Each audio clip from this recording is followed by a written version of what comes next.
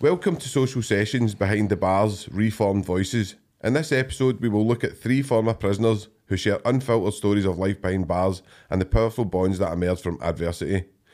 We will look at a system in reverse and show how and why the minority managed to change and how the majority gets swept up by the vortex that is prison. I'm Sean Toll and I'm joined by Jordan, aka Hawaii Fivo, and Adam Raja. Today we're diving into the heart of their experiences in prison and showing how, in the eyes of adversity, you can find humour in tribalism. So how you doing, boys? What about if I've seen you, big man? I know, it's good to have you, man. So what I'm kind of wanting to do with this, right, we'll delve a wee bit into both your histories, right, but just kind of this episode, I just want to kind of show, don't want to glamorise it and don't want to go down that kind of road, but I just want to show how we managed to face adversity and you managed to probably come like a wee brotherhood, do you know what I mean? And you know yourself how that comes. So I'll bring you in first of all. So can you tell us a wee bit about your history and like where you grew up and stuff? So I grew up in Cardonald, in the south side of Glasgow. Had a fairly average childhood and that kind of thing, man. When I went into secondary school, that's when I started kind of hanging about with gangs, getting up to all sorts of mischief, just typical teenage boys day and what they'd done at that time. Got involved in some petty crime. I would never say I'm going to go as far to push the boat to say I was a criminal. Done some stupid stuff, gang fighting, drinking in the street, all the daft kind of coming of age stuff.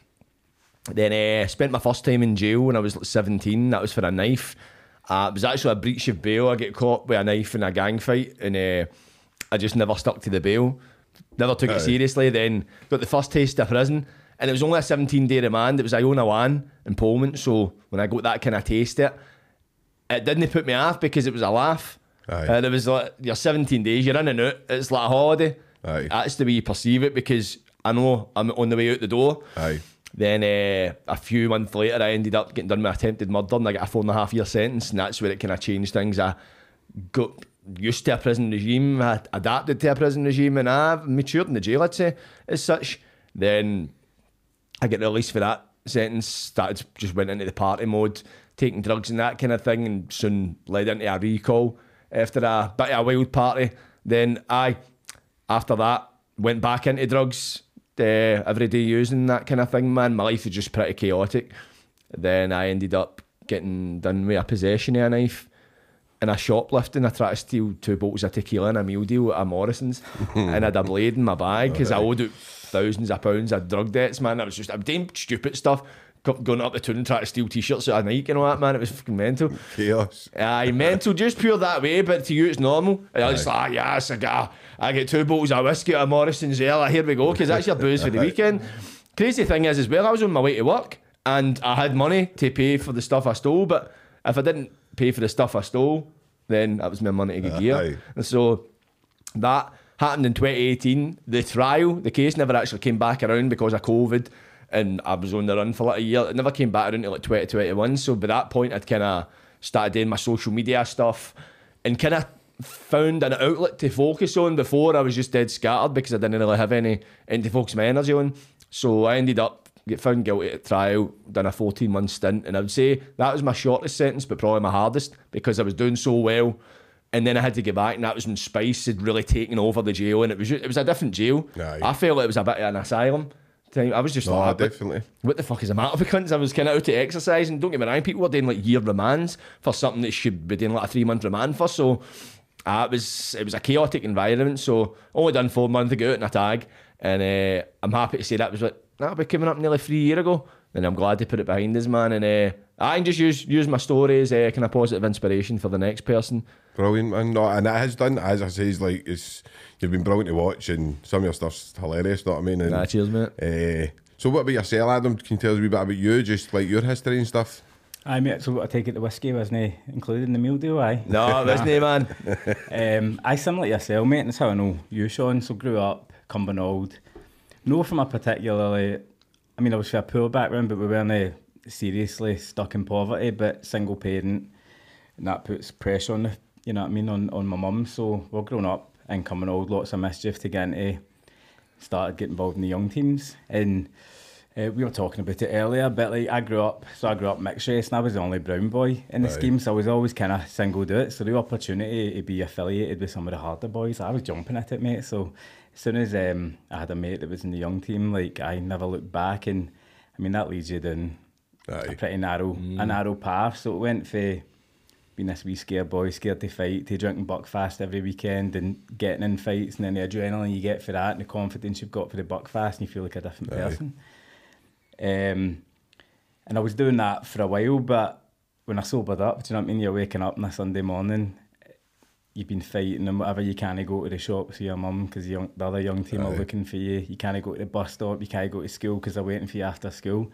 I was like, this isn't for me. And those peers and that groups, however, put me in the vicinity of older criminals. That's where we're a wee bit different. I would have categorised myself, unfortunately, as a criminal because my mates' big brothers were drug dealers. And probably about 14, mate. And I hate using this word because I would never have used it back then, but I probably was. I was probably groomed into drug dealing at like 14.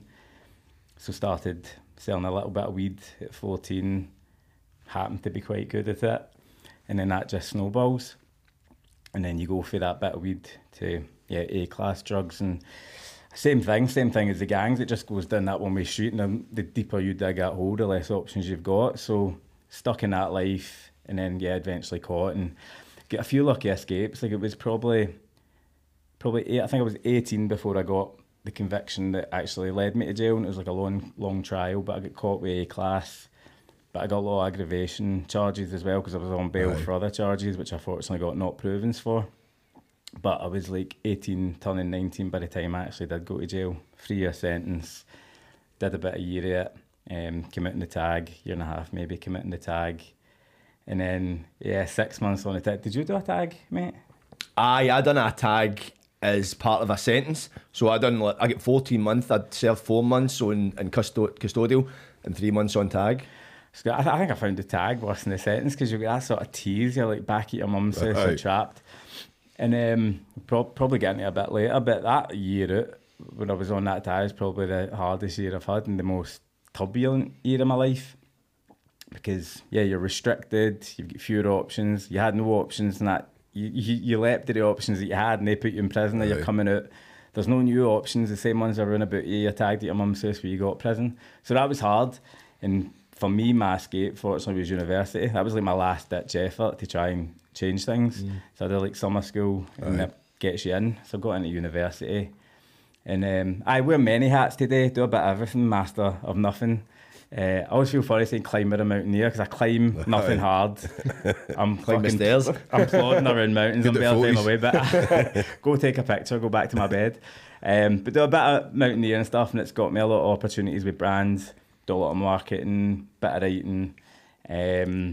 Hapless or hopeless content creator, chasing your child, trying to get a bit better, bit of inspiration from the big man. I wear many hats, mate.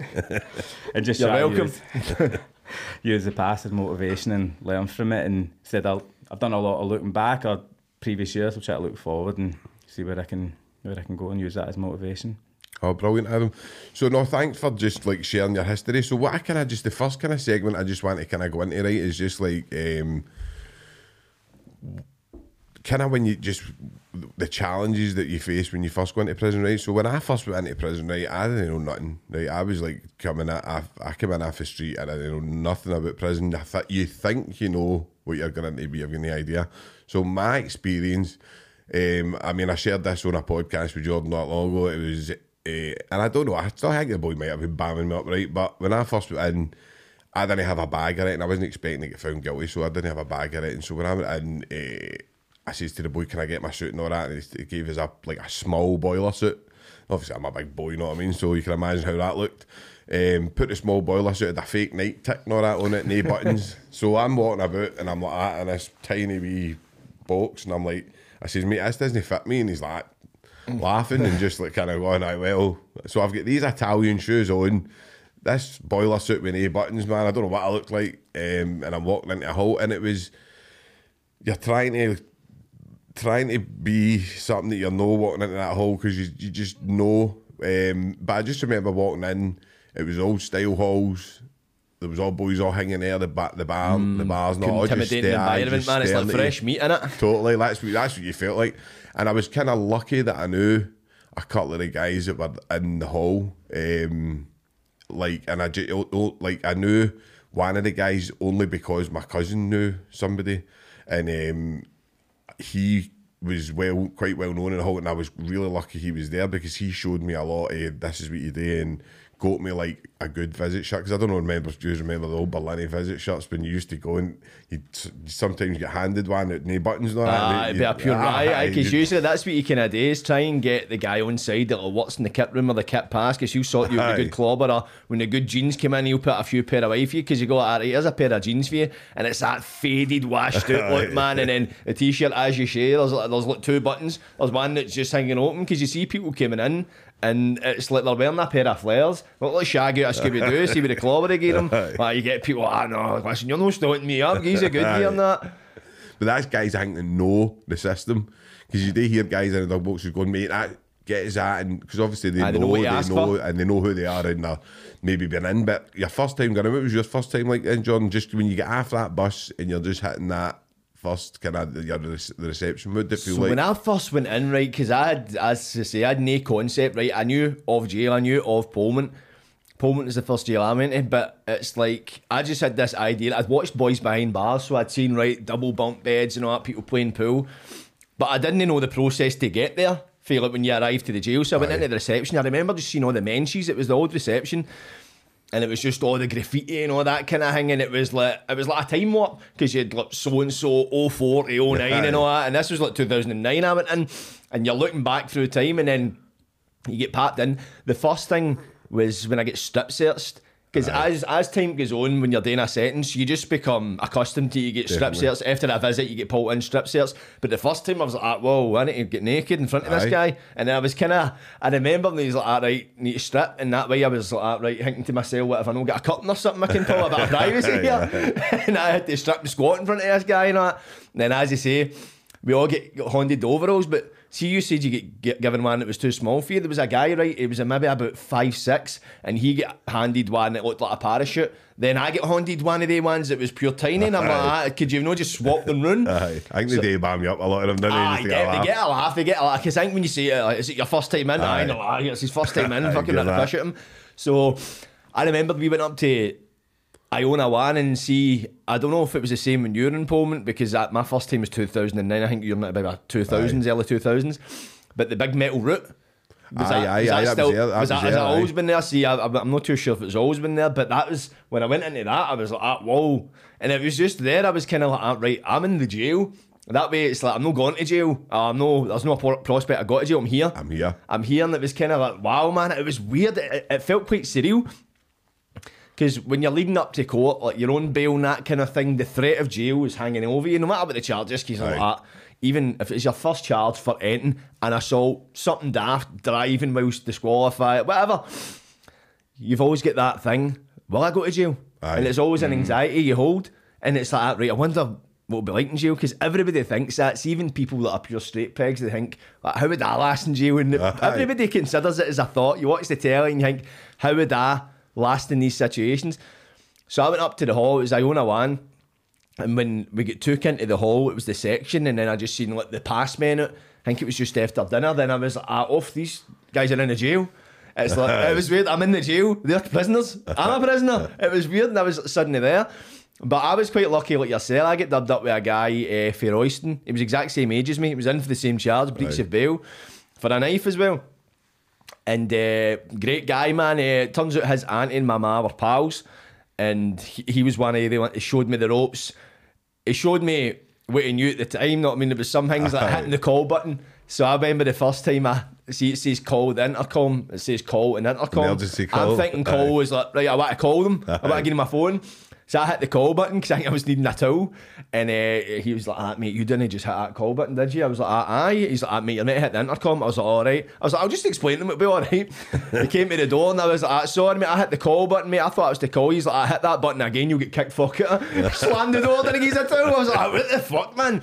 But I was lucky in that respect too. Like, next door, a boy I was pal with at the time, he was in, and it was strange, like the guy, Sean, his name is, the boy I was dubbed up with, he was asking that way, do you know anybody that's in? And I says so-and-so, and he's like, he's next door. Banged the boss, shouted him at the window, and I'm like, I'm shouting at the window at him, and I'm like, this is mental. So I was quite lucky in that respect, where I had two people that kind of showed me the ropes in that kind of way. And That's the thing as well. See if you go into the jail for the first time, even if you go to a new jail, look, for us now, we could probably go into a jail and know so-and-so, we'll know this person, or we'll know somebody that knows somebody. If you go in and you don't know anybody, that's quite a hard thing to navigate. Definitely. So I've been kind of lucky in that respect. Even when I went into Berlin for the first time, I walked into the hall and I knew a guy in the pass. But you look at people that maybe get done with like driving offences or death by dangerous driving that are pure straight pegs. Some unfortunate incident has happened and they need to go to jail. They don't know any criminals. No. So they're literally getting in fish out of water. I've got sympathy for they people, you know what I mean? I know. No, I've seen it myself, and you see it with guys a lot. There's not many, do you know what I mean? Most of the people that are kind of usually revolving door people, but you do get the guys that come in and they do stone out like a sore thumb. But it's a horrible place. It's really intimidating. What were you saying, Adam? How did you feel? What was yours like? Can I swear? Is this explicit? You know, I was shiting myself. Honestly, it's a good term. And then sitting in that Wee Lions van, man. I remember how cramped that was, and I remember the worst journey in the world, isn't it? Stopping at a zebra crossing and that way, it's that double glass, and I was like, I can see the world. And banging if you go banging. I just want that woman to look at me, mate. I just felt helpless. And then we're heading, and I was heading to Pullman, mate. Dreaded it. Watched that mad BBC documentary. The guys throwing snooker balls a bit and all that, and I dreading it, mate. Know what I mean? And as well as that, like Pullman's a small place, like you know the guys in there, so the issues you've got in the streets and the young team beefs are all happening in there as well, and you can't escape it. So I was nervous, mate. And then Pullman stop came. I didn't get taken off, so I was like, what's going on here? And I ended up getting taken to Adderwell, the new prison. So got there, and mate, the opposite of Pullman, walked in, everything's new, it's like a hospital, brand new clothes put on, and that was obviously my first, so I hadn't had the comparison of Pullman. New stuff, taking a cell. On the way into the cell, they're like, if you get tobacco, do you want tobacco? And I was like, I want tobacco, barely smoke. I was like, I want tobacco. And I made new bedding, ensuite, cells. I was like, this is actually, I can deal with this, it's all right, toilet and all that. And I just went, rolled a few roll-ups, went in my bed, had my dinner and whatever, and the door goes in the morning, and they're like, Raja, gone to Pullman. That 24 hours and I was taste. I was like, oh no man, no warning. So overnight stay. I actually think I remember somebody like saying you'd come into Pullman, like I think I was in Adderwell when you came in. Right, but obviously it was only for a night. I'm pretty sure I remember somebody saying you were in, and then obviously I didn't get to see you. But and I was green as anything. Like when I went to Adderwell, I didn't know what I was doing. Like dinner was getting served, and I was like walking about and just took it upstairs. But then I taken to Pullman, and I think. Would I own the induction halls, or was that? So I think, depends if you were remand or sentenced. I think Iona 2, you would have like almost a first night centre, depending how busy the place was. And then the other side, you'd have like sentenced. If you were first sentenced, you'd get papped in there. The other side would be remand. But when I went in, it was just right into Iona 1. But I remember a period in 2010, when I went in for the attempt murder, there was people that were like, over 18 in the under 18 cell because it was overcrowding. It was like a mad period, I think 2010. There was massive overcrowding. I don't know if it was all across the Scottish jails, but in Pullman there was a big problem. Then when I went to the LTP halls, there was people going in there for the first night and that, guys doing remands and a hallway lifers and all that. It was crazy, man. No, and that's intimidating, man, for the guys. I remember the first time I was in Pullman. I can't remember. It was like it was the second time I went in, so it was like the second time. It was the second remand before I went up for sentencing. And we were all just kind of standing outside, and this big boy comes in, and I think he'd robbed the pub he worked in or something, but he just didn't belong in the jail. He was one of the guys. And I remember my pal saying to me, he's got to get dubbed up with you because he was named in with me. And I says, he's got to get dubbed up with you. And I says, he'll not get dubbed up with me, you know. I say, all right. And the next thing, like, right up into my cell, right? So I went in, I see him and that, and obviously the big guy was kind of just sitting, he was terrified, right? And I says, what are you in for? And he says, the theft and all that. He says, mate, I don't know, what's happened here. I robbed the pub and I didn't think, I don't know what I'm doing, kind of thing. And I went, just calm down now. I was like, you want a smoke and all that? I gave him a smoke. And I says, listen, you're going to need to kind of, because he was greeting and all that, I says, you're going to need to kind of hang you up. And listen, I fucking great my first night, do you know what I mean? And I was like, didn't know what all this place, but he was doing it in front of people and stuff, do you know what I mean? Maybe think he was going to get a bit of sympathy, just big man's taking a hurdle, just let him out. Doesn't want that, mate. I know, and I'm like, mate, you don't want to go in that hole, like, doing that. So that first night, we were sitting, and so people started shouting at him, right, because it was like his first time, you know, the Windy Warriors. Try to bam him up that. Big man, I says, don't go to the Windy, and he was like, oh, they're saying to me they're going to do me in the morning if I don't. I says, mate, they won't. I says, just don't go to the Windy. And he goes to the Windy, and then they're all singing, right, shout, he's a crazy frog and all that stuff, right? And I'm like, so the boy starts doing all that stuff at the Windy, and I'm like, mate. So it was like the next day, and it was like 1 8 it was horrifying. It's horrifying. It's like, see, when you think about it, but it's just that whole thing where people are just looking for any kind of amusement because they're that bored. And it's trying to, it's like, because it is bullying, do you know what I mean? And see, when you look back, it's like Fiona said to me a couple of times, that's terrible. That's a terrible story. And I'm like, I know, but you need to be in there to get it to get what I'm talking about. It's no. So that's kind of what I'm going to lead on next to, is like that kind of tribalism where we've spoke about it before, right? In the way that when you go in there, like, it's weird because all the Glasgow boys go together, right? And then like all the Edinburgh boys will go together, or like all the Lanarkshire boys will go together, and it's like guys that you didn't go on with each other, and guys that so. What do you guys think that is? Where do you think that comes from? That do you think that is just innate tribalism in a human being, or do you think it's attachment? I think, because if you look at the young teams as a whole, I think I've spoken about this before. We might have touched on it in our podcast we've done on Premeditated Patter, but you find that, well, if you look at the young team aspect and you're younger, I remember noticing it, and I noticed it at a young age. I'm like, why is it that as did, he stays with his granny and granda, he stays with us, I've got a single mo, it's like nobody's got a complete family unit. And I noticed that. I was like, that's bizarre. And I remember saying to somebody, and they just didn't get it, but it was always something that puzzled me. And it's that thing where if you get stress at school, if you even go to school, if you get stressed in the house, a human being isn't designed to be constantly under stress, constantly in fight mode. So you navigate out the household and you go towards other people that are probably in that similar situation. That's where you bond together. So when you go to jail, no matter how hard you are, it's like the very few minority of people that go into jail could probably go in their cell, nutcases and that. But even at that, some people go in, they've got that, they need that attachment. Because it's like you're out in bandit country, you're out in the wilderness, and it's that thing looking for people to latch onto, and then you bond together. Because depending on how long you're doing, even if you're doing it, man, like I feel like it was a few months, that's a fair bit of time to be spending yourself. So naturally, and you just get to know people, you talk to people, and that's the thing, it's communicating with people, and that does make it a bit easier. It makes you forget where you are, because when you talk to people and you get to know people and that kind of thing, the thing I had to try and learn to adapt to was, for me, when you're in jail, it's like somebody's pressed pause in your life. Like outside is going on as normal, but you're just stopped. You can't be thinking about what's the missus up to, what's everybody and all my pals are out tonight, man, all that stuff. You can't have your head outside and your body in jail. You just need to go, this is my world, now. And it becomes your world. And you see that thing in the jail, it's like you've got jail politics. I see so-and-so, he's a grass, they were fighting there in that hole, he's getting moved there, all that stuff going on. It's horrible. And I know that jail gossip. And you know what it's like Chinese whispers, like, a guy get hit by the cook truck, you know that, man, he's in intensive care, you see the guy the next day with a limp, man, on top of it. But it's that thing, it becomes, it's in wee micro society as well. You've got people selling biscuits, they've got the biscuit shop, the guy with the tobacco shop, he's got the mace pulse, he's got the tobacco, it's mental.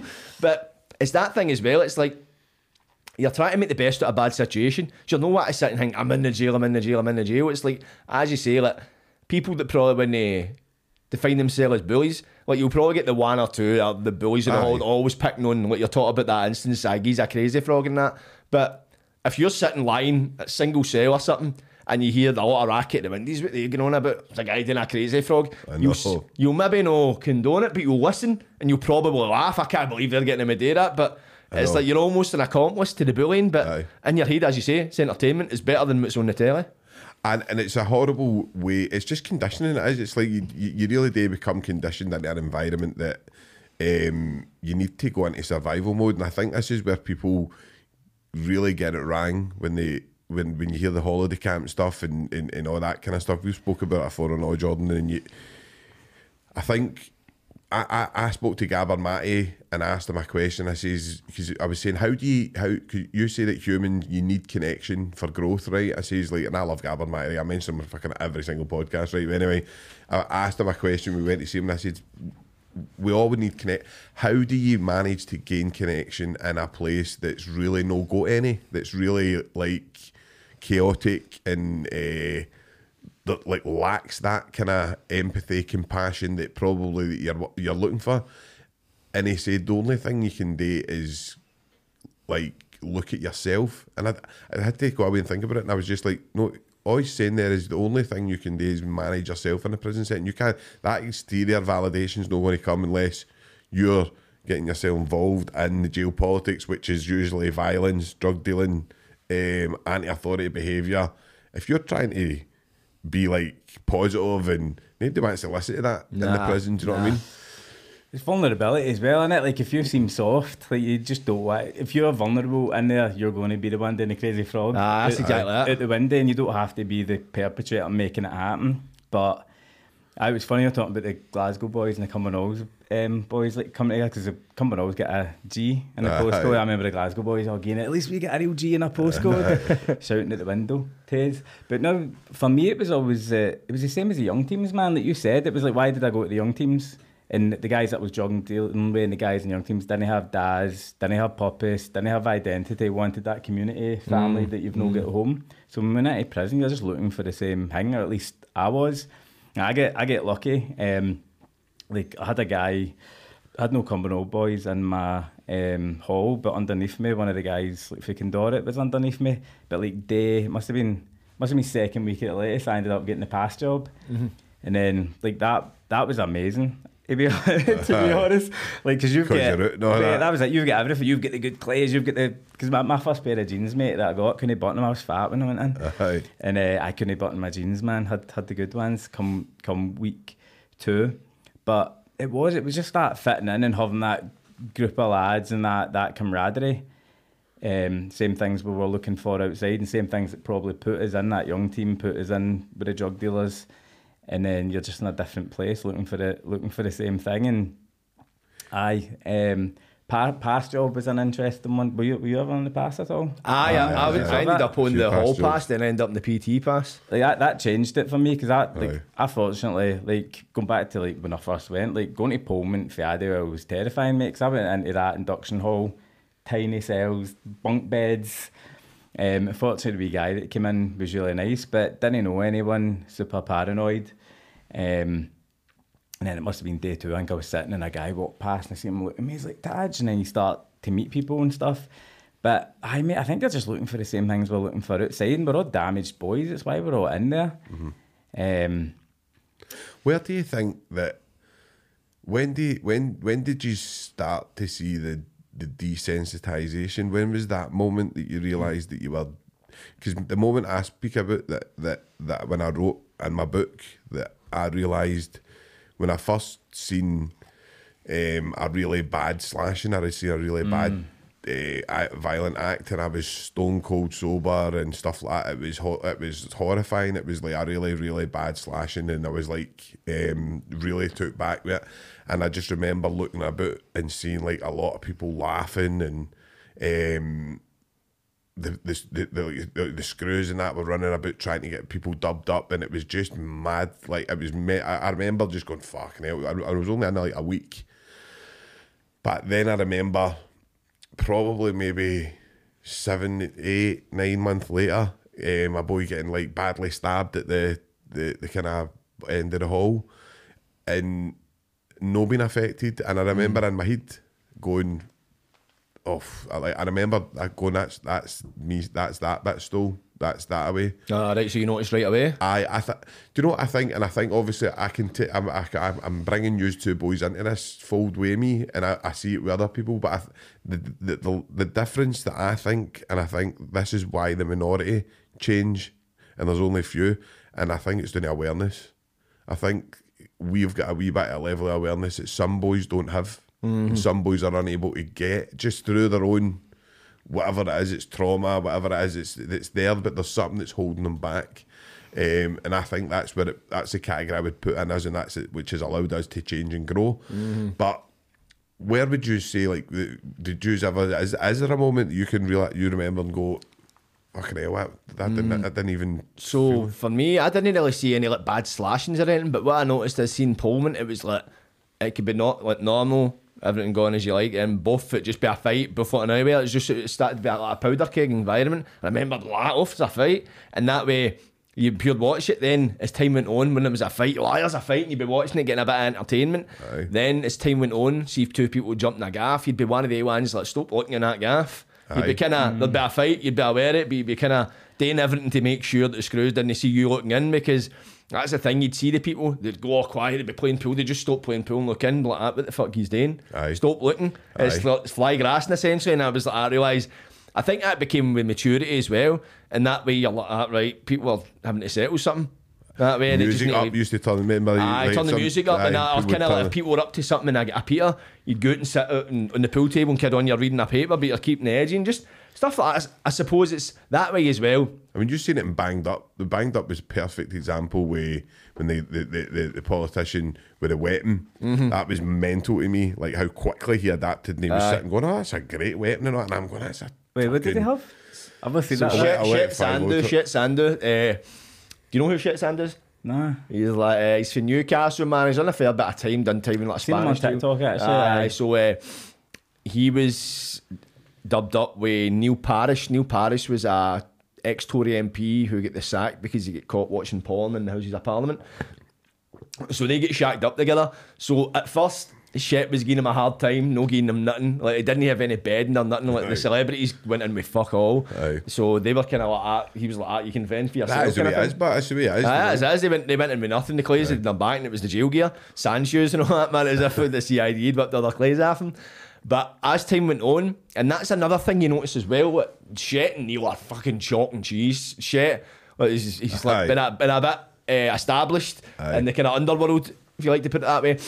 And Neil is like a farmer that's worked into his ways into the House of Parliament, know what I mean? At first, Shit was giving him a hard time in that, but you notice that the two of them started to gravitate towards each other, and Shit started to become quite protective of him. Definitely. And that's the thing you find with co-pilots. I always say to people that when you're dubbed up with somebody, it's like for a period of time, like a month or something. See, after you get split up, you've always got that wee bond there. Definitely. It's a strange thing. Nobody will ever really get it. It's like going on holiday with somebody. See, when you see each other, there's always that wee thing. You've shared that experience. It's almost like a wee brotherhood as well.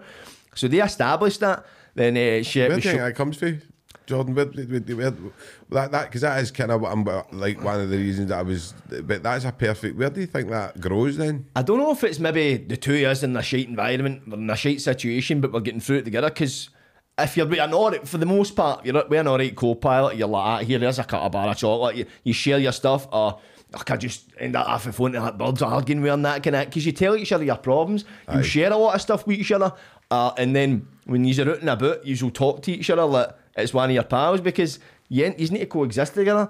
But part of me is kind of, is it a sense of the two of us are going through a hard thing, so you're sharing that kind of hardship, or is it the fact you're smelling this cunt shite, you're hearing him pish, you're smelling him farting, like if he's got a phone, you're hearing him fucking talking on the phone to people, you've got all his business, because usually as well you get a letter, have somebody like, oh, so and so said this, maybe if you get a good letter, you're buzzing, you'll tell you, it's the first port of call to talk to. So I think there's that, but it's like, cause I think about that lately, a lot of people want to experience that. Like when I done Banged Up, I shared this with a guy, Liam Meredith, shout out Liam, he's from Bristol. That's who I get dubbed up with first. I was dubbed up with him for 2 days. We get split up for a night, then dubbed up again. Me and him are bros, man. And it was only like 10 days period, but it's like, just that way you just grow together. It's a mad thing. It's no many people, and it was only the other day that I realised it's similar to going on holiday with somebody. Like you go abroad with somebody, and let's say it's a week or something like that. But after you could even go your separate ways after that. But when you see each other, there's always that moment you shared. Definitely. And I think that's a similar thing to jail, because you're literally, what I compare it to, there is nobody, unless you're a Siamese twin, you're not going to spend that much time with another person. Even your missus, you're not going to be next to your missus when she's in the toilet, or whatever, or unless you're a heavy control freak. But you're not going to be sitting there every moment you've got in that prison, like, especially if you're in like Berlin or Poland where you're 23 hours a day, you're with one person. You're not going to be with anybody like that, apart from your shadow.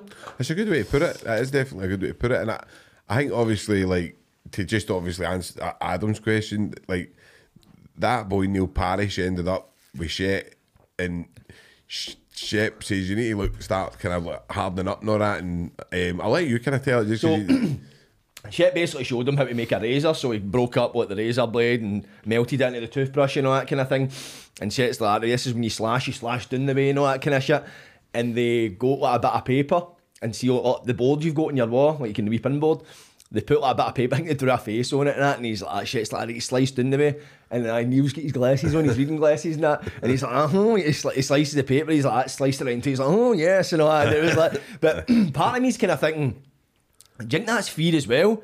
He's showing, oh aye, that's a good blade. It's like as if to kind of agree, almost going like that. It's like watching, I don't know, the telly. That's a good programme, or that's a good piece of fruit. Oh, that's good. No, it's like you're just telling them just to kind of get on side of him, and that sense of agreement. Aye. So it might not have actually been, but might have been a bit of both. But it is still the way prison works and the way you become conditioned. It is still a kind of really good example of how, like, somebody who's a hard hitting on crime would hate, like, before he came in, was like really hard on criminals.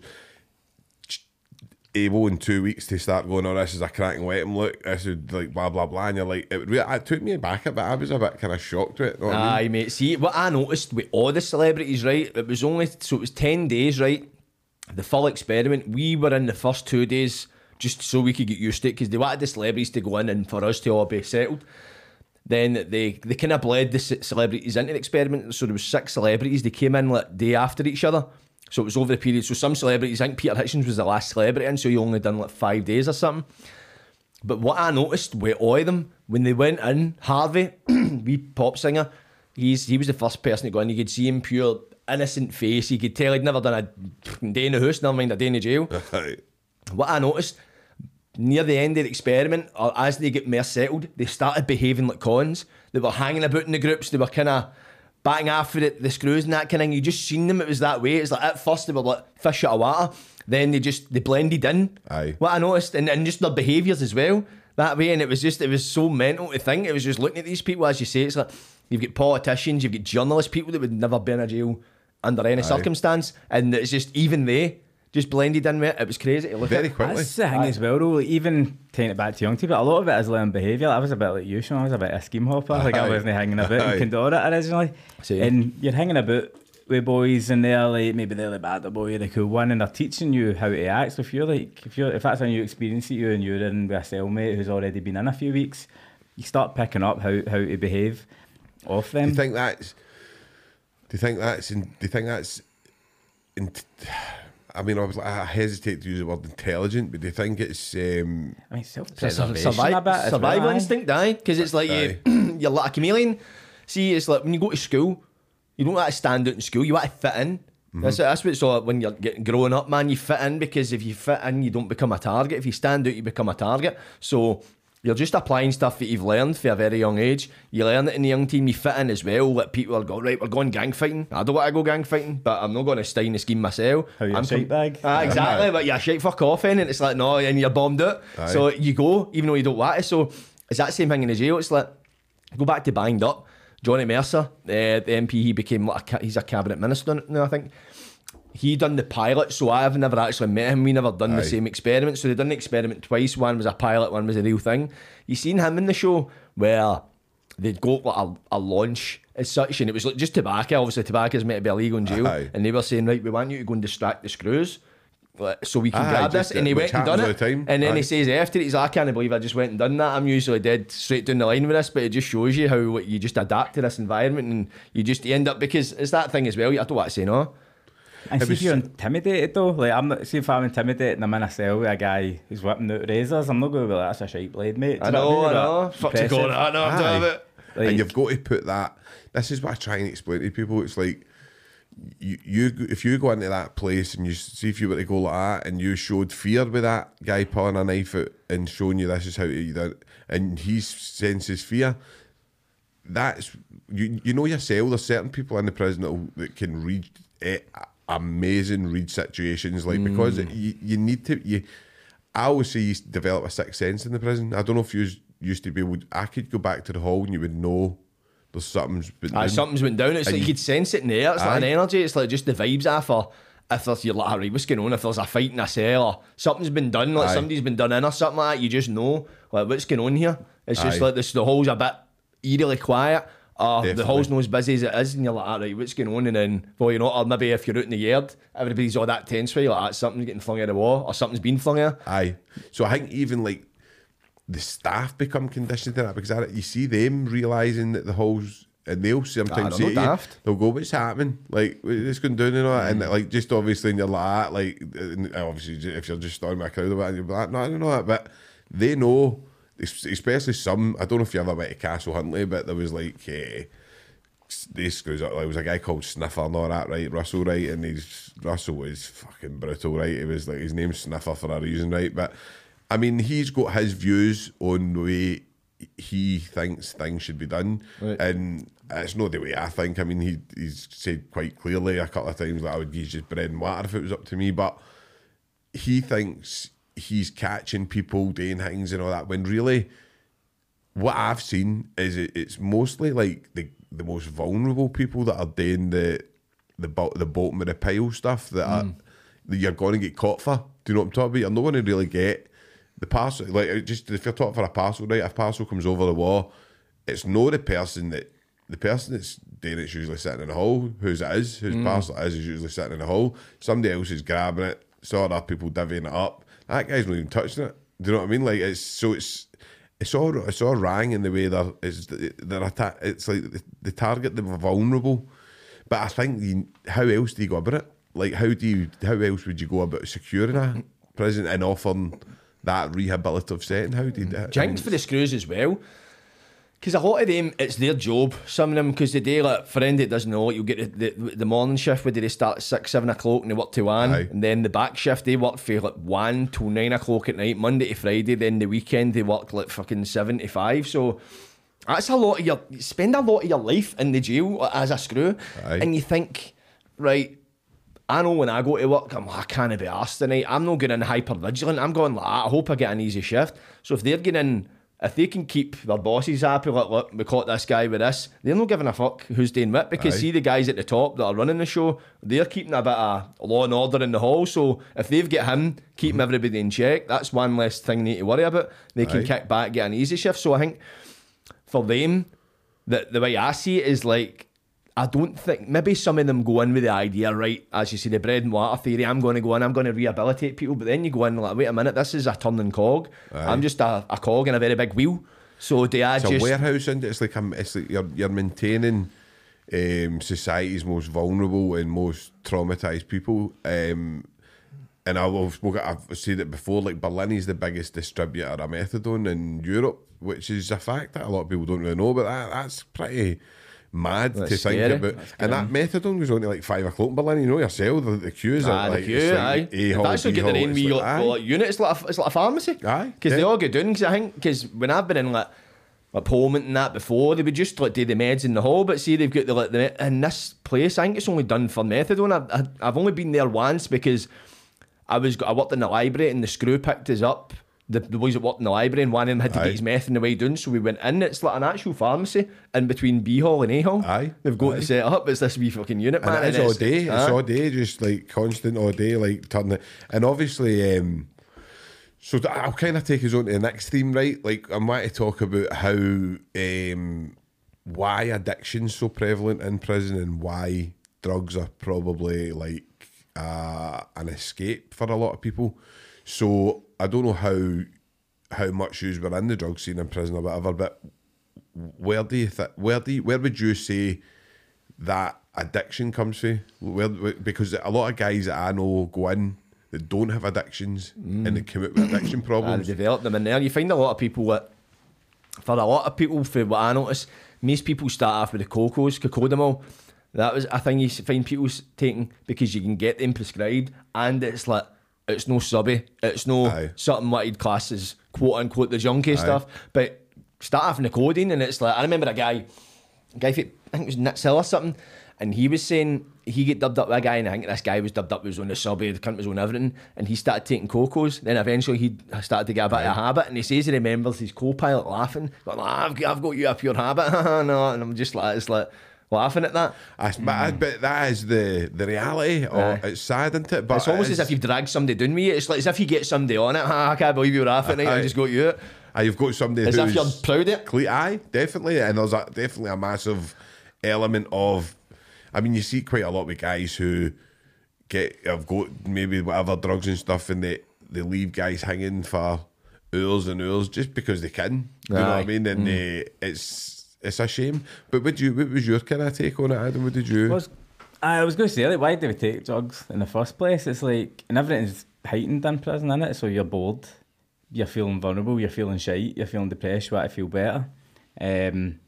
And it was funny actually, because in Pullmeat you didn't get as much. It was harder to get, but Subby was actually going about. I remember that going about a wee bit. And it was like puff, and people were sneaking it in their trainers. But I got like a fright when I went from Pullmeat to Glen Oakle. And it was just totally different. It's like echoing what you said, mate. It was like going from what I expected prison to be to going to an asylum. It was just, it was very different. Your cells are open, but was spicy there when you were there? I don't think so, mate. No. Nah, but it was like pen caps of heroin. Aye. They were taking, and it was just out in the open. But the majority of the people in Glen Oakle, they were already addicts. Aye. But you see a pen cap? Aye. That was a 50. And like a wee cap, aye, and that's how they measured it. It was only a certain pen, I know. It was like a pen, it was like, had the certain wee tap. And that was it the pens that you could take the tip off it? No, it was like a set. It was like the screw ones. So the ones that you screwed off at the top. Aye.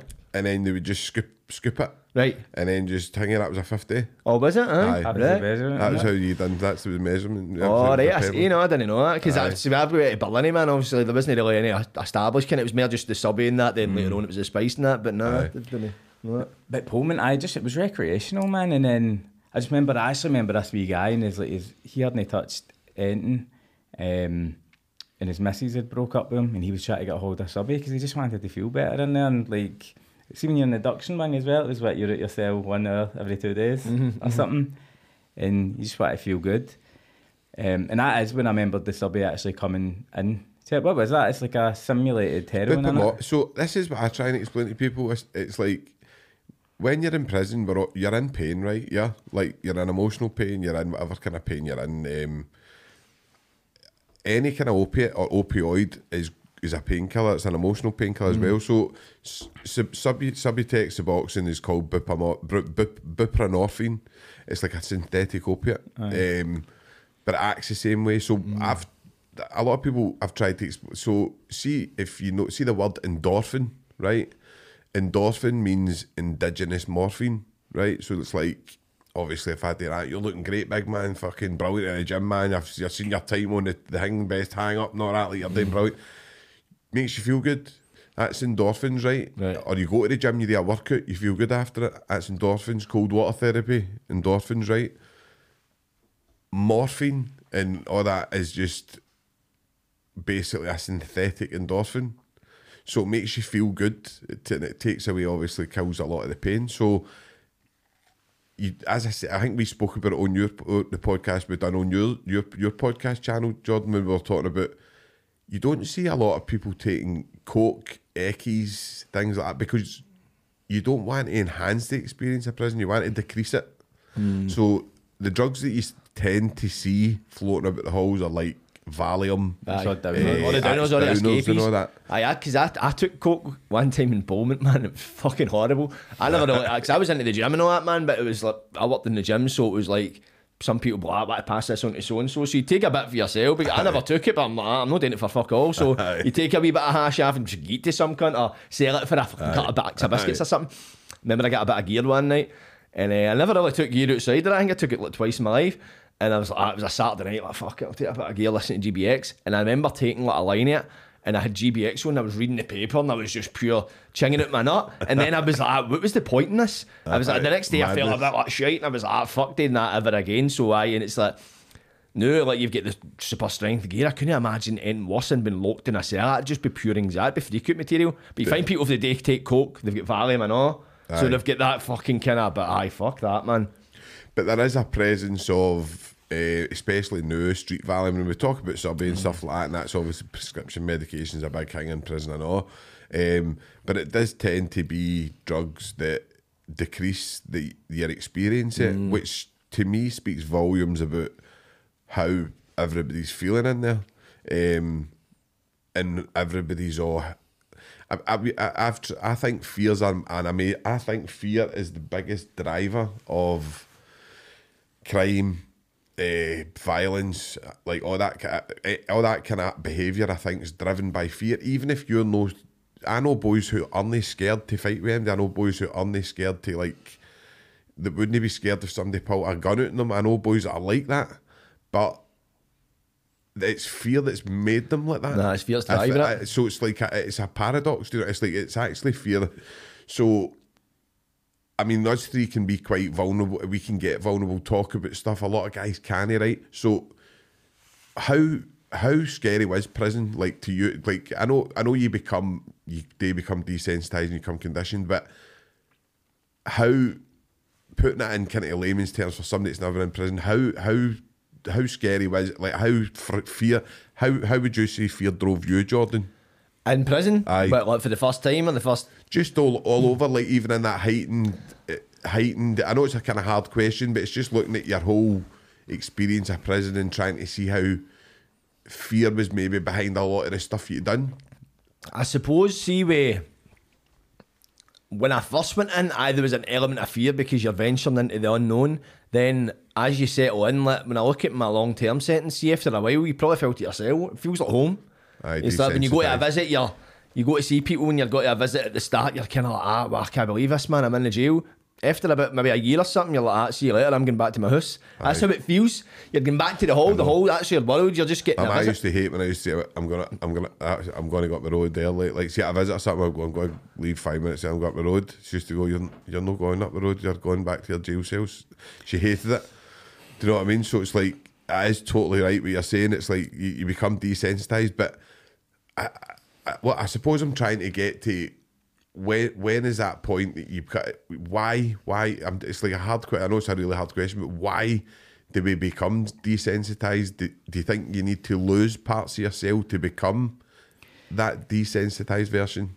See what I said, obviously with hindsight, but I always said the scariest thing in hindsight was how quickly I did become accustomed to it. 'Cause like I said, day one I was terrified, but week two you're there, you're normal, you're functioning, thriving. Aye. Maybe, and it's weird, but I think it is self-preservation. But it's like if you're not the aggressor in situations, or you're not the tough guy, you're vulnerable, you're the victim. So it's like do the opposite of that, same Aye. as you would in the street. But for me, what changed it up and made it scary, because I very quickly get comfortable in Pullman, but then I went to Glen Oakle, and that was a totally different experience. Like Aye. it was like going into an asylum, and I think what made the violence scary there is in Pullman it's all bravado, it's all teenagers, young teens causing a scene, throwing pool balls, getting caught doing it. But in Glen Oakle it was all behind closed doors. They were hurting you to hurt you. It wasn't to make a name for yourself, it wasn't to show off.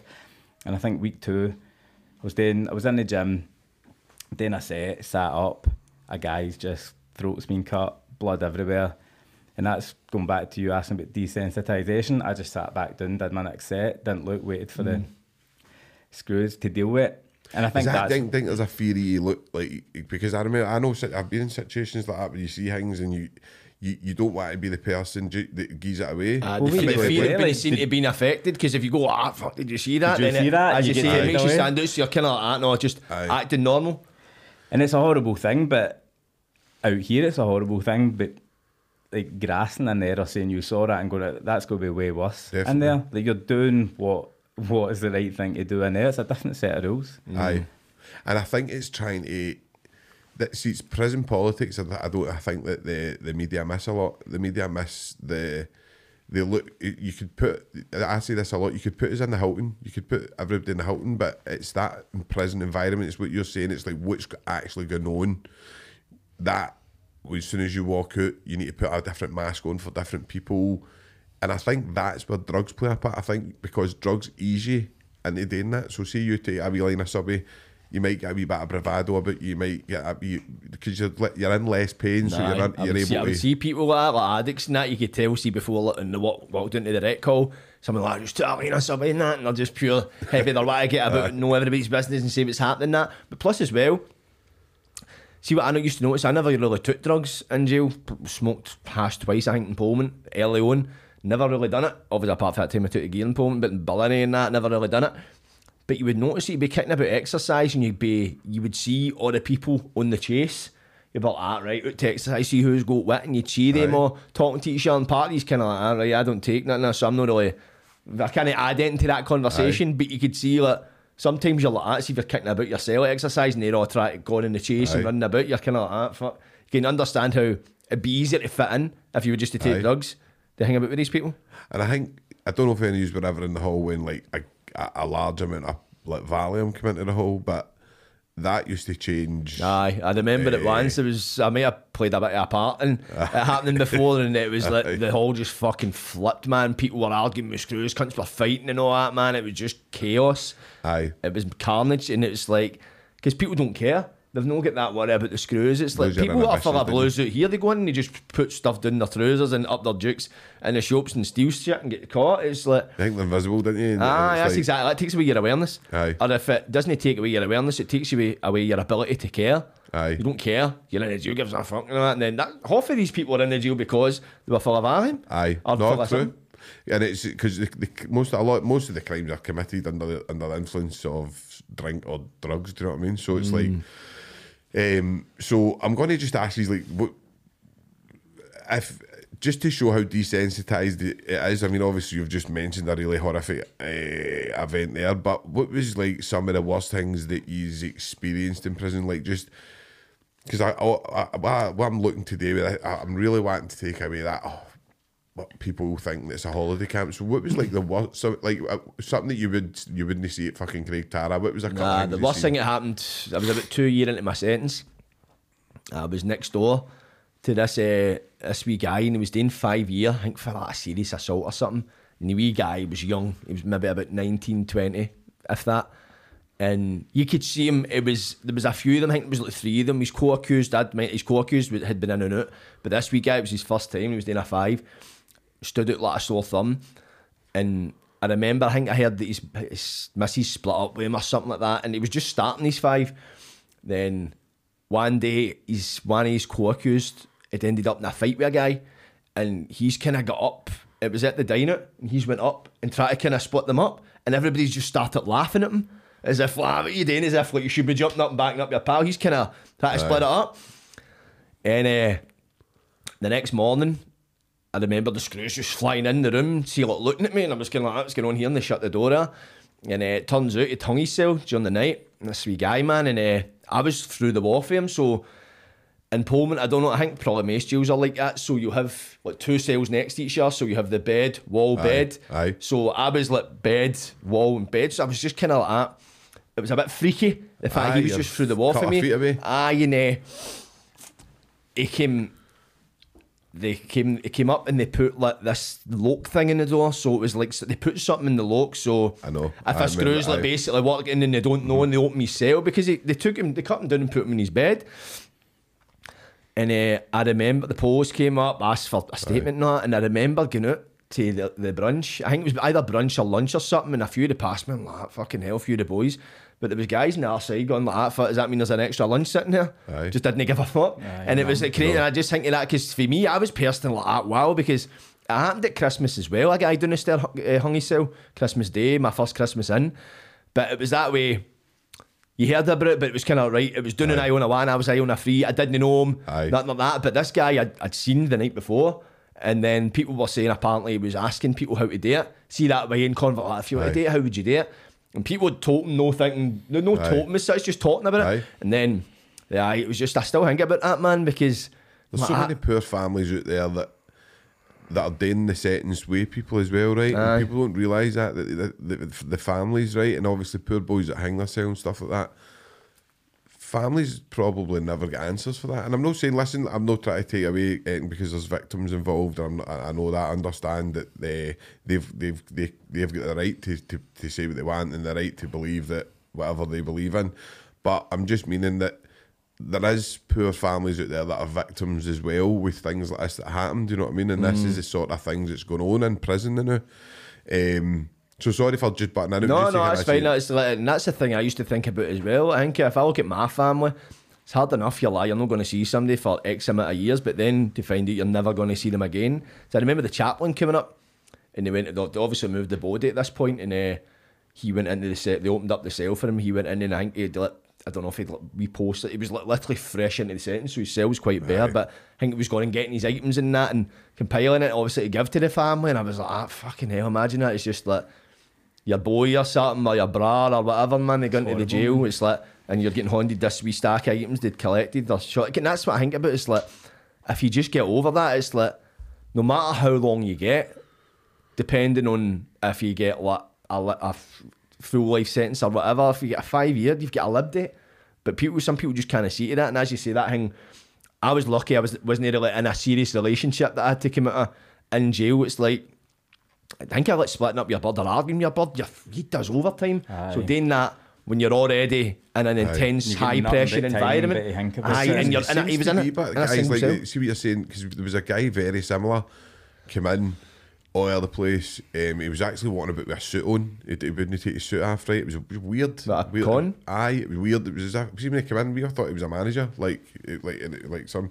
And obviously, he was stood like a sore thumb. There was people kind of giving him a wee bit of a hard time and all that. And he broke up his bird. His bird had finished with him when he got the sentence. Like on that day, he turned out he killed himself as well. Like he killed himself like maybe 2 days later or something, right? And it was I sat and I spoke to him, and it was like one of the ones where I used to say, this is how sad it is. It's like I was actually speaking to the guy, right, and I was talking to him about my case and stuff like that, and a couple of the boys were going like that. He killed himself because you bored him about your appeal. Being like a joke at it. And I'm like, fucking, it's no funny, you know what I mean? But like this is where people are trying to make, because it's such horrifying events that people are trying to make a joke out of people, and it's so hard to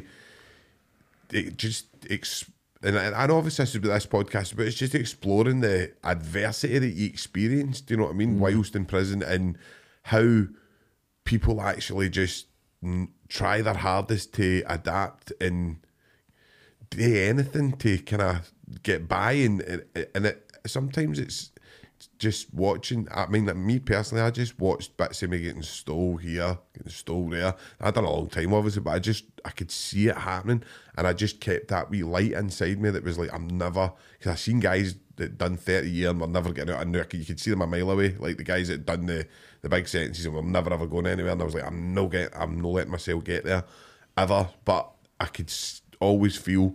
I remember like people passing away and just not having the same feelings that I had, that I should have had. That people in jail or people outside? No, my people, like some, like so, like my granny and stuff like that. And I'm going, I should feel worse than this. I felt the same. My granny died when I was like 2 months into my sentence, and as I say, I was really close with her. But it's like she didn't know I was in the jail. I actually found that out quite recently, and nobody told her. Then she died, and it was that kind of way.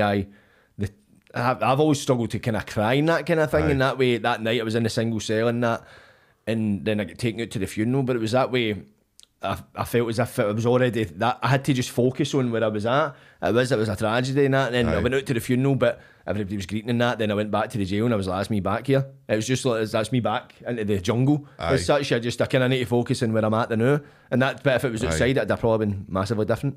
So do you think that's like obviously the walls that you build up to protect yourself just in that environment? Like, do you think that's where that comes from? I think probably, mate, because that was the same thing, different, but I remember coming out of that numbness, because I was the same. I never cried. See, now I cry all the time. But see then, and it took a long time. I remember the first time I cried. It probably wasn't just prison, it was that lifestyle in general, but even things, pets dying, family dying, numb about it, and I feel horrible when I think about that. No, but you were just so desensitised to it, mate, because you don't want to be vulnerable. At least I didn't want to be vulnerable. And for me, it was always burying vulnerability. Aye. It's like, I'm shite myself, act hard. Or like, you don't want to fight, hit him first. But I Mask think it. that's where see the more you bury, you're traumatising yourself. Ah, aren't you? no, 100%. It's not till years later it comes out. And plus as well, I think if, let's say, your granny dies and you're out, you're in contact, you go and see your ma, you go and see so-and-so, the house, everybody's in the house and that, or you go up to the hospital, you're in amongst everybody. When you're in the jail, you're separated. You could be on a fucking Mystery Island in the middle of the Pacific, because that's what it is. You're disconnected, so you're taken away from that. You can phone people and that kind of thing, man, but end of the day, you're back, there's nobody there to comfort you, you need to kind of comfort yourself, so it's almost probably a kind of survival thing as well. You just kind of need to go, listen, I need to kind of fend for myself here, nobody can come and comfort me. I can phone people, and even at a visit, you can't sit and comfort somebody physically at a visit, because you'll get grabbed in for a strip search, so you're separated from that as well. You're kind of almost unable to grieve. I know. Because I remember when my granny died, I remember on the phone and everybody was on the hall, just normal, like all on about. And I remember just tears coming. And I'd actually went up with my pals, Peter, and I just kind of went in, and my pal's he's a wee hard guy for Pollock that's well known in the prison and stuff, do you know what I mean? But I opened the door and I just burst out greeting, and he gave us a cuddle. He was like, it's all right and that. But I think that's where you go into the kind of, that's where I was going to go next. I'll let you speak about your worst experiences first, Adam, but next we'll maybe touch on like some of the stuff you've seen in prison with the support and maybe the resilience that you've seen boys offering that support. But just before we go to that, what was some of the worst you've seen, Adam? What was like some of the stuff, just to let people know how, like, the type of stuff we're experiencing in there? Aye, I mean, in terms of violence, that guy in the gym is probably the most extreme. But there was other stuff, mate. It was like some of the stuff you don't see and the things you hear of us. Like in Pullman, it was the sugar in the kettle. Aye. I mean, heard the guy screaming, couple cells down, molten sugar over him. But you know what, in terms of like things I look back on as well, see, going to the visit, like my wee nephew, he was grown up, same scheme as me, living with my mum, living in my bedroom, didn't have a dad. And see, going to the visit hall.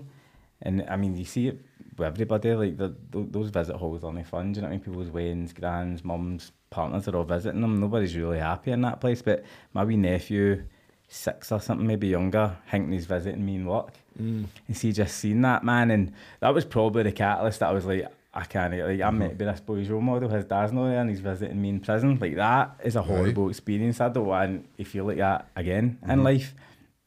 And I remember sitting there, just him looking at me, he's playing with toys in there, man, and that is probably one of the things that hit hard.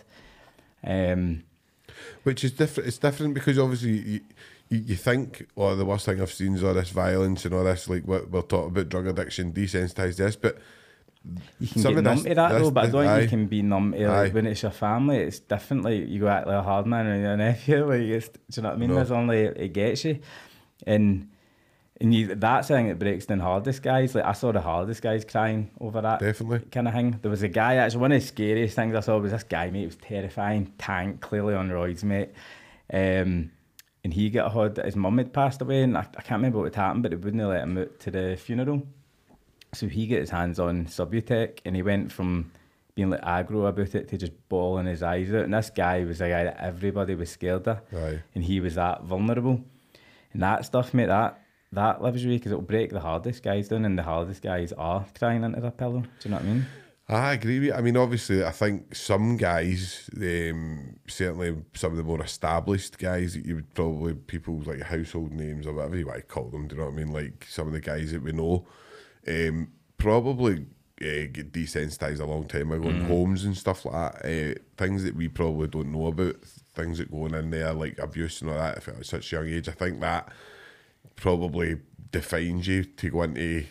I was lucky enough never to be in like homes and stuff like that, but I know that some of the horrible stuff it does go on, and I think when you start desensitising 9-year-olds and stuff and 8-year-olds, then that's going to be the way they are. Do you know what I mean? They're probably already desensitised before they step foot in a jail. They've probably all seen it before the violence and that. Obviously the jail's just a more larger scale, but it's probably something, as you say, if they end up in a home for the most part, it's because probably abusive parents or parents know there and that kind of thing, so you're already exposed to it for a young age, and that becomes your reality. That's your normal. Definitely. So you're getting into the jail. That's how you find a lot of people they settle in, they thrive in these environments because they're used to it. Aye. They're probably more comfortable in a chaotic environment than they are in a relaxed one.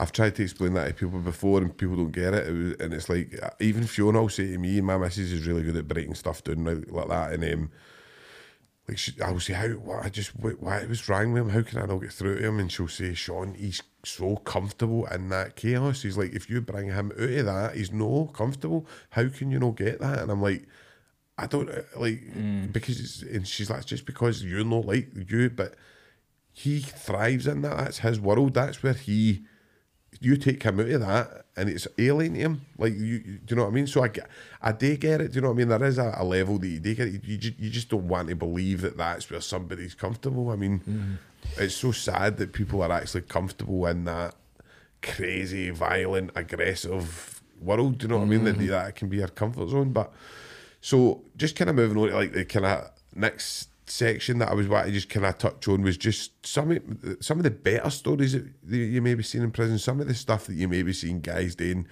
going out their way to help people, and that camaraderie that you did get. Like, I mean, obviously I've got some really good pals in for prison. Some of the best boys I've ever met, do you know what I mean, are in prison.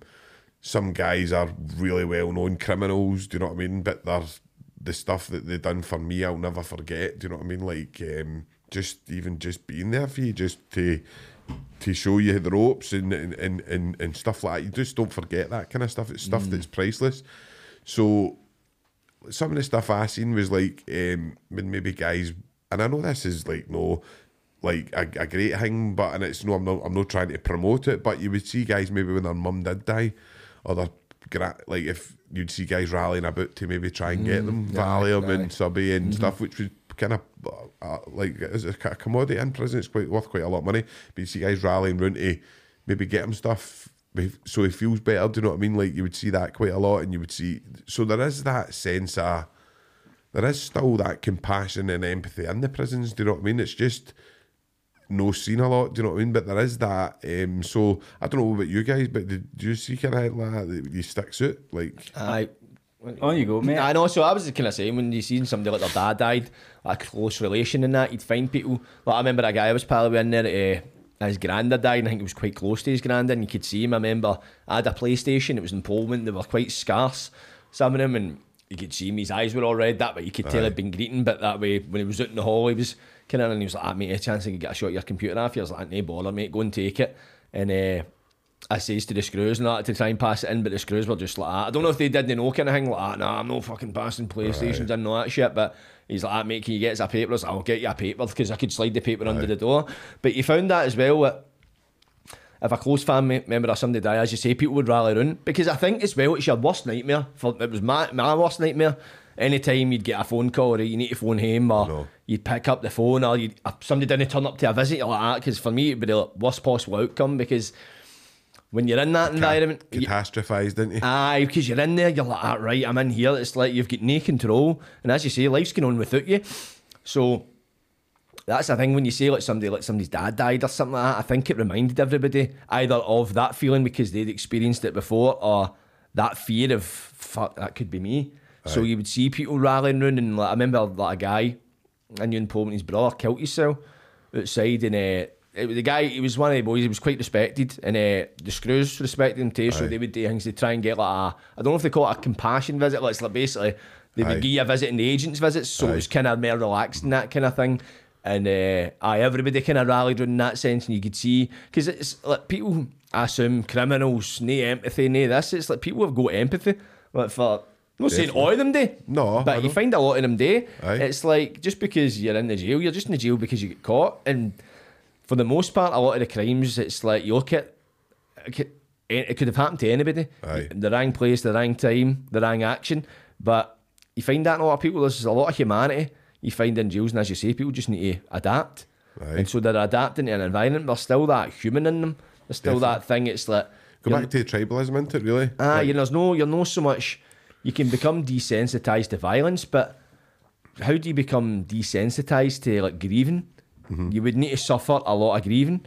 So, but do you become some people become desensitised, or some people become more empathetic because they know it's like, And that's that thing. The only people who could become desensitised to that is people that have had the family stripped away from them at a young age. Because if their mom's died, dad's died, probably been addicts, or they've just been ripped out the family home, put into care. That's the people you find that are probably in the smaller percentage of people that are desensitised to like deaths in family, like the kind of thing that we all go through, but it's your worst nightmare, especially in the jail. Aye. Oh, definitely. What about you, Adam? Can you think of anything that was... I was obviously in there a lot shorter than you were, but I always think it's just wee things. Do you know what I mean? The wee things mean a lot. And then I remember seeing my first co-pilot. I don't know if you could just tell I was uneasy, and it's that wee cell, and you just feel like, I remember him just coming in. I was like, oh God. I think he was at like one of the classes, and I'm sitting on his bed. Don't know if it's his bed, should I be on the bunk bed or it? He comes in, the first thing he says, he's like, do you want a wham bar? I was like, I mate, do a wham bar, is it? And just wee things like that. But and like just guys like looking out for one another. Guy in the past job giving you a couple of extra chips or whatever. But tobacco, that boy's no got, and he's come in, they'll give them something. But I remember when I went to Glen Oakle, and it was weird, mate. Like you were saying, you can see the guys that have been there for like lifelong, and you know what it's like, they just don't have the social skills. There's a weirdness there, especially when you're quite fresh. And like I'm like 19 or something in that wing, and they're all coming in the cell chatting with me, and he was a guy that was serving a long sentence as well, but he was younger, hadn't been in there as long, and he kind of came in, cleared them out. He's like, right, stay away from him and him. Aye. He was like, what you doing tomorrow? You come to the gym? I was like, aye. So he's like, right, come to the gym tomorrow.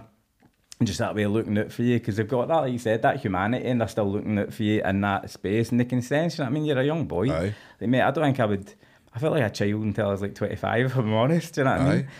And it was actually funny. See, when I went to the gym, that next day I went into the gym with him. This guy was a tank. He's been in there for a few years, and he's like, we're doing deadlifts. So I'm just like, he's doing deadlifts. He'd only been lifting a week, and he's got, I don't know what he had on the barbell. But he's like, is that enough? Or you want me to take some off? I was like, no, I'll do it, mate. Did a set, mate, nearly shat to myself.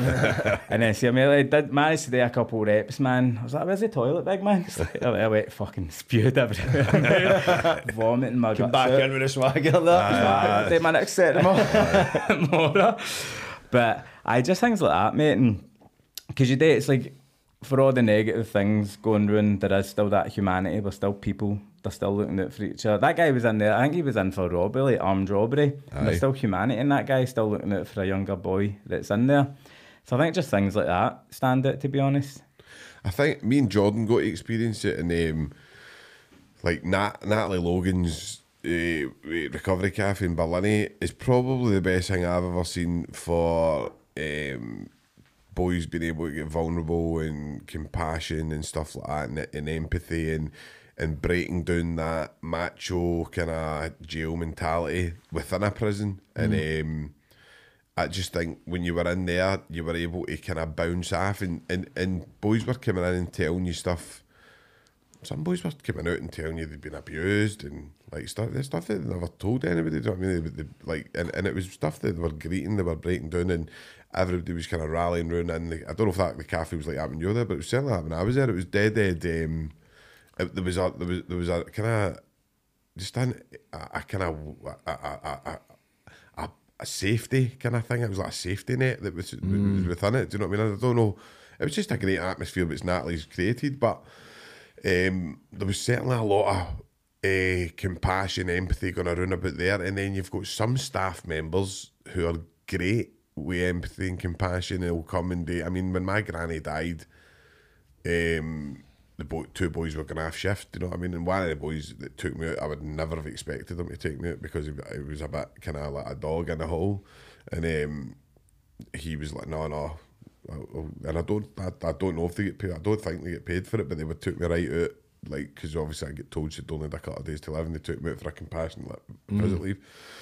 And I don't forget that. Do you know what I mean? I never forgot that. So see, when guys used to go like that, fucking dog, that cunt, that. I used to say, no, mate, he took me out, man, when my granny was dying, and do you know what I mean? Like, he's just doing his job, you know what I mean? And as it is, do you know what I mean? I know he can be a bit of a prick, but it's just... Sometimes that would happen as well. See, with the screws, it's like, I talk about that screw when he let us give the PS2 in to that boy. It was like, aye, big fucking dog. He was an alcoholic. He couldn't come in fucking mad with it and all that, man. No. But sometimes you would get a human side to him where they would say something, you'd get a laugh. I suppose it's kind of like, They're so conditioned and all, but Aye. I see Probably that getting them saying, outside, and because apparently the guy was the life and soul at parties now. Aye. So I think it's because I could imagine, see me working in a gym, the way I look at it, right?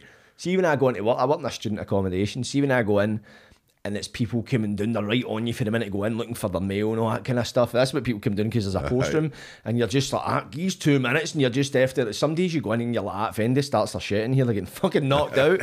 So imagine you're getting into like, I'd work in a jail, you didn't get a good night's sleep, you're feeling run down, fucking, you were late, you're just, everything's going against you. Hopefully I get in here and it's an easy shift, then boom, 2 minutes into it, there's a fight at the breakfast, and you need to go split up, cunts are cracking you in the back of the nut.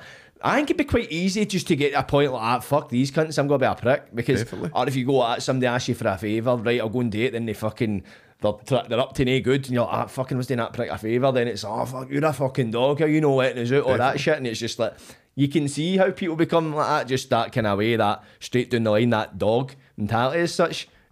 I go into quite a lot of detail about it in my book. See that my book, Authenticity and Chaos, that is all about how you can be authentic in this environment. I think we're kind of, it's like this podcast is kind of proving that, in the way that you've got 3 people who have come out and are trying to portray a positive message, but all can realise that you weren't authentic when you were in there. And I'll ask you a question, just kind of, do you think you could have ever been the way you are now in prison?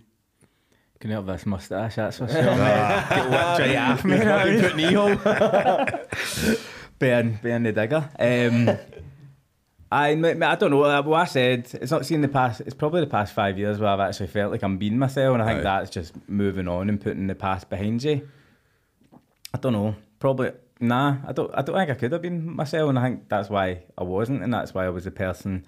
I mean, I would challenge anybody. I would challenge anybody that thinks they could be themselves. Nah, I mean, I know you get people that go, I'm myself, and they believe they're themselves, but there'll be glimpses, and see when you get comfortable, and that's the thing. You look like when you've been there 6 months, whatever, and you know people, you're comfortable. You'll let glimpses of it, bits of the humour, but see when you're new to that experience, there's no chance.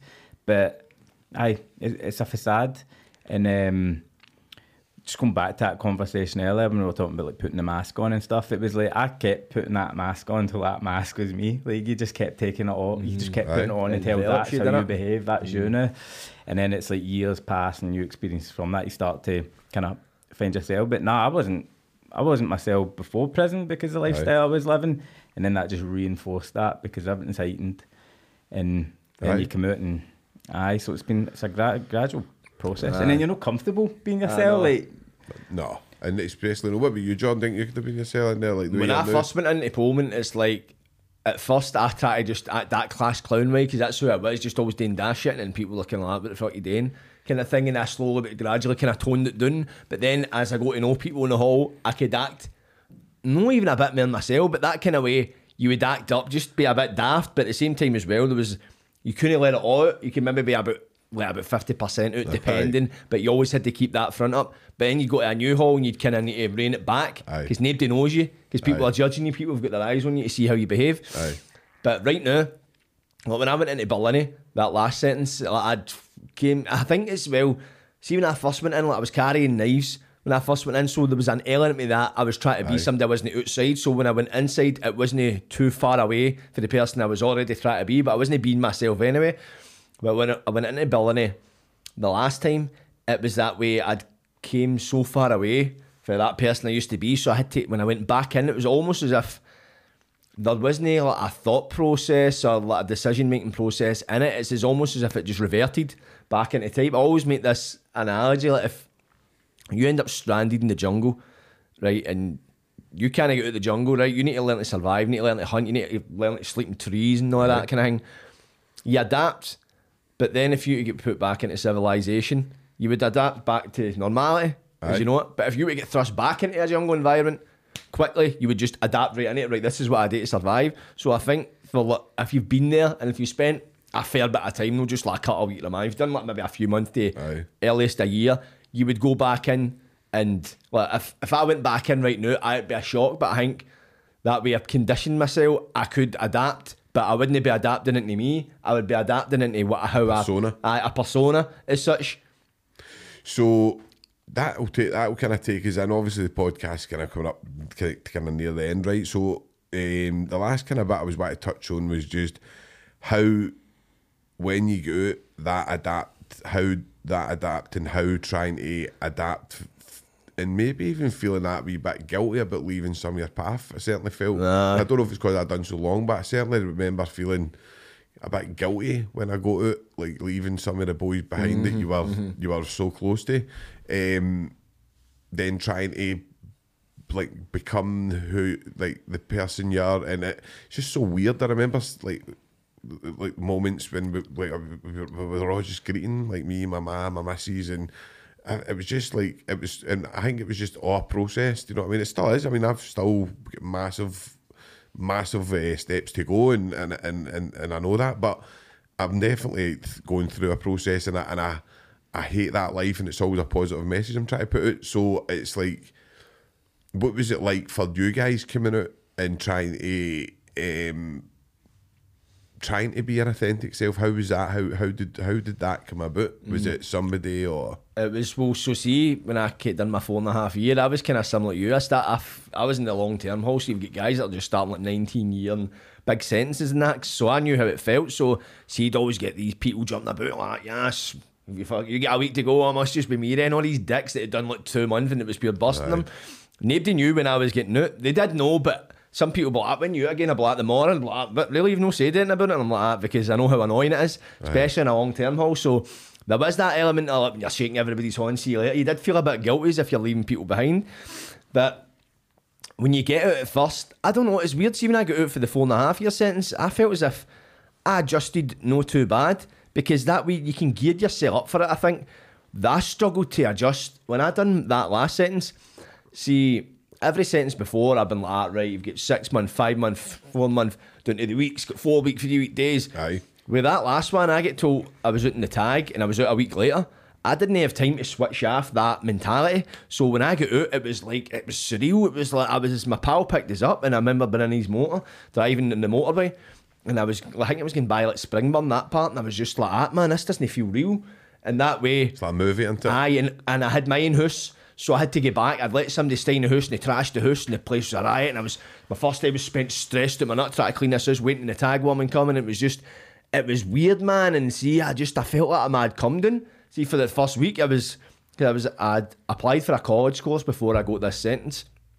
So I'd been accepted, but I had to send a letter for the jail. They helped us get in touch with them, so they kept the place open for me.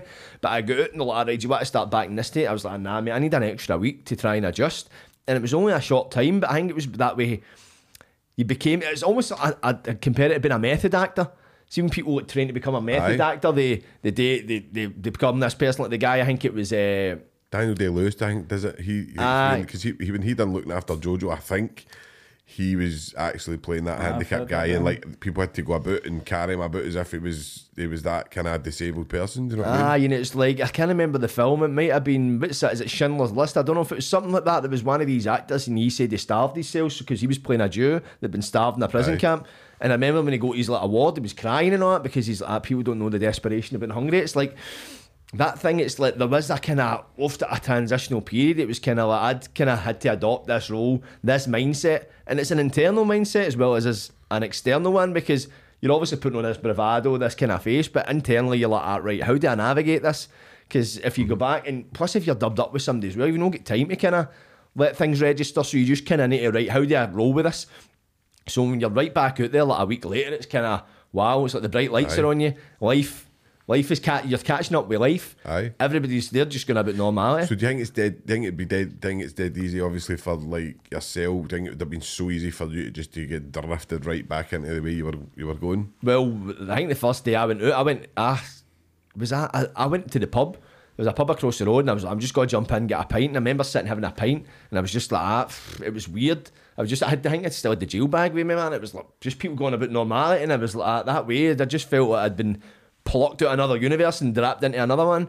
And I ended up smoking weed that night, so that probably didn't help, man. But that was just another one. It was bizarre. But it was my shortest sentence. But I think it was that way. I wasn't able to fully prepare that way, and it was just been plucked out of one wild situation and flung into another one. Aye, totally different. What about you, Adam? What was it like for you, the transition? Mate, I found it weird because when I got out, I didn't know I was getting it. I actually still don't know what happened. Right? I think it was just the screws messing with me, but now you have to do the drug test. Aye. Like I touched nothing in prison because I was like, I want this tag. Took out my cell to go and do the drug test to get the tag. There, and they're like, positive. And I was like, what? He's like, aye, tested positive, mate. Didn't give me any answers, back to the cell. And then 2 days later, taken out. So I don't know to this day whether, because there was one evening where I did wake up, my co-pilot was smoking heroin in the toilet. But I don't think that would have tested positive. So I think they were just taking the piss at me. So got What a out. horrible thing to do. I mean, But so were you getting out and tagged, then the drug test you 2 days Aye. before it, so you thought that's I the thought I tag? wasn't getting it. I was like, I sat at one day, another 6 that months. could have put you into a mode where, I mean, I don't know, it's like, as what it is. If they're getting their laughs the same way as we were talking about the cons get their laughs with other cons, do you know what I mean? But they'll probably get the same thing, like, oh, let's bam him up. Aye, well, I've heard that Do you know story what I where mean? like, Iona Wan, there was a screw, I think his name was Greenie. I remember Greenie. Aye, and they used to tell people they'd high court bail. But they didn't, and they'd go and get their stuff, walked in the hall, and they'd walked into the desk like, fuck off, you dick, and they've got nothing, and that must be, to be lifted up so high and fucking just plummeted. It could drive you to take drugs, do you know what I mean? You could have easily went back to Aye, your if you cell go and back, you're went, like, fuck Up it. and violent, like, I Because couldn't the get it. tag, the potential tag is what kept me being good behaviour. When someone's starting on you, I'm like, just leave it, walk Aye. away from it. Whereas if you've got nothing to worry about, like, aye. But so I did get out, obviously, and then I never got an answer for that, so it was weird. But out in, I had that. So see, when I came out, I wanted to be the good boy. My mum took me the shot, so I got a shirt and tie and stuff, and just wanted to get like a job and avoid the sort of stuff I had been doing, but I couldn't get anything. I was like applying for just entry level jobs, KFC, McDonald's, anything I could do Aye. without experience and getting nothing. And I don't know, don't always want to talk about it, but like that year I came out was probably the worst version of me there's ever been. Because you come out, like, you know what Cumbernaulds like, mate, Aye. it's an echo chamber. You've come out, not only are like people want to hang about with you because you're the guy that's just come out of prison. Aye. Suddenly lassies that never blinked an eye at you are interested in you. You've done a sentence, people So know. you could use it for, you could buy into a kind of ego. Aye. Totally, mate. And then doors for you to better yourself are closing, and doors for you to lean into that ego, that criminal lifestyle are opening. There's more opportunities because people know you're not going to grass, you're going to go Aye. to jail, you're going to keep your mouth shut. So I was coming out and applying for these jobs, not happening, but people I used to be involved with are like, come on back. Aye. So that year, mate, was hard, and I was probably the worst version of myself because I was leaning into that ego. And when doors are closing on you and you feel shite, it feels good to have that reputation and Aye. people looking up to you and people being scared of you. So were you basically inside feeling the worst you've ever felt, but on the face of it, probably people were looking as if you were flying, kind of thing? I thought I was, because you feel good, obviously, you're out, you're elevated, you're going to the pub. Like, I was obviously on that tag, so we'd go to it was in Masonic at the time, and it'd be like, Broden's. Broden's, aye. 11 to it's open, and my coffee was at like, I think it was 77, so we'd be like charging, trying to run down the street, half an hour to go and bringing people back with me, and it was a party at first, but mate, that got tiring quick as well, because you're going there, people know you, options are closing, and like for me, like I said, it ended up being university. It was that last ditch effort, but I remember it only happened because a girl I was dating at the time, she was going to university, not similar background, but she'd had a troubled upbringing. Aye. She hadn't like really done well in school and stuff, and she was doing a course, and she's like, just apply, and did it, never expecting to get an offer. And I remember like sitting in the bath hungover, and she like pushed the mail came, she pushed it under the door, and it was a conditional Acceptance. offer. I had to go to summer school, man. I cried in that bath. I mean, might have been a hangover, but I think it was almost elation. But I knew I wasn't happy that year, but it was like there was nothing else I could be. And it was like I probably felt more optimistic in prison than I did that year outside on that tag. Just because you can just see the doors closing, and it's the worst. I think the worst thing about it was that when you're in prison, there's no progression. Like, you're on hiatus, there's nothing you can do about it, and there's a sense of relief in that in a way. 'Cause sense of comfort. Taking you away from the situation, it's out of your hands now, okay. But see, when you're out in the big bad world and now you've got to handle it and make things better for yourself, no one's giving you a pick-me-up and it's on you and nothing's working. It's scary. So man, that 6 months to a year, I felt really bad. But I thought it's only uni worked it for me. But I see if that hadn't happened, I don't know, because the options were getting exhausted. Do you know what I mean? The options were limited. That's the thing I noticed as well. See, another thing why I think the last sentence was the hardest to adjust to, because the previous two, I stayed with my man, I stayed with my dad. I had no really much responsibility. I went back out and I could just pick up life at my own pace. This time I was going out, I had a house I had to worry about, I had to figure out how I'm getting my rent paid, I had to get food, I had to pay gas and Lecky, I had all these things, and it was like, for the minute I go back in the house, I had to go back in the house and clean it. It was a riot, man. It was shit everywhere. The place was upside down. It was period juice in the bed, man. My bed was burst. I couldn't have pumped a blood on a period. No, that's how bad it was. It was fucking. I was like, the fuck? And I just that way. I remembered, and it was like a good 5-6 hours I'd spent just trying to clean this house, and my head was fried, man. I was like that, and it was just right. I need to just get the ball rolling before, as I say, I had no aspirations. I was doing nothing. I was getting back out like that, right? I can get mad with it tonight. I'll get mad with it the weekend. It's all that. It was like, there's so much responsibility. And when you're in jail, you've got all your laundry done for you. You've got your food provided for you. You even get a wee wage to buy stuff off the canteen. You get a phone that's in the hall. You don't need to pay any bills. I would say to anybody to go and kind of look up Judge Charlene, his poem. It's amazing. It's like a judge in America who wrote a poem about how actually it's in my book. I put it in my book because it was so good at just describing how they basically want you to learn how to be responsible, but they take all your responsibility off you. They ask you not to be violent, so they put you where all the violence is. They ask you not to take drugs, so they put you where all the drugs are. They do you know what I mean? It's like the polar opposite for what they want you to be. They put you in a place where it's absolutely the normal. Do you know what I mean? But listen, it's been fucking brilliant having you on, man. I've absolutely loved this podcast, but I'll leave you guys just with a wee final message. I know anything you want to promote, anything like that, you can promote, but just a wee message, maybe even to like the younger ones that are going to watch this, the young team, just to kind of let them know, look, this isn't really a life that you really want to go down. So I'll just leave you guys with a wee message, and anything you want to promote, on you go, Jordan, you can go first. Well, if you've watched this full podcast from the start to the end and you still think that jail's an attractive prospect, then I suggest you go and give it a try, because you've clearly never been in jail before, and maybe a sentence might do the world of good, but I wouldn't encourage you to commit crime. Take it for us, we've all done a fair bit of time between us, and we spent a full podcast mentioning all the negatives about it. We didn't need, don't get me wrong, there is probably positives you can take for it, but you can take a lot more positives to life. It's like, why press pause in your life? You've only got a limited time on this planet, and it's like, you realise once the control's been taken away from you, how much you miss it. And it's like, that's the one thing, you need to reframe your perspective and things. Like when you're in there, you look at, you appreciate your freedom because it's been taken away from you. You appreciate spending time with the family because it's been taken away from you. But that thing, it's like, you appreciate it when you get out, but when you get out, who's to say the same family members will be there? Life changes outside, and it's like a scary thing. Like we spoke about it before, Sean. It's like, I think when jail's the hardest, when it becomes the situation, the reality of the situation sets in, when your ma, whoever, your loved ones are coming up to see you, and you're seeing the wrinkles in their face, you're seeing the wee grey hairs, and that reminds you that people are getting older. It's like life is going on without you, and you'll get older and all, but that's all. The old age, you'll know, gain it, and you can maybe pursue things in jail, but not to the same degree you can do it outside. And as you say, it's a high pressure, high toxic environment, and nobody wants to be there. Nobody's in jail like, this is class. If they are, then show them sympathy, because they fucking need it. So my advice to be is, find a passion, find something worthwhile, pursue it, because crime, that'll just take you to jail.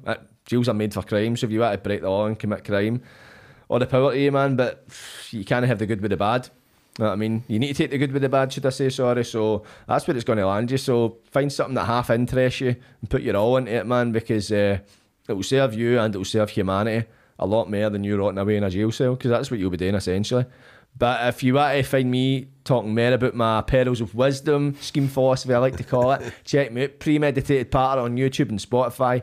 If you want to get me on any social media, it is Hawaii_Fivo, Fivo. If you want to get me on TikTok, it's FAWAII_HIVO. That's Hawaii Hivo.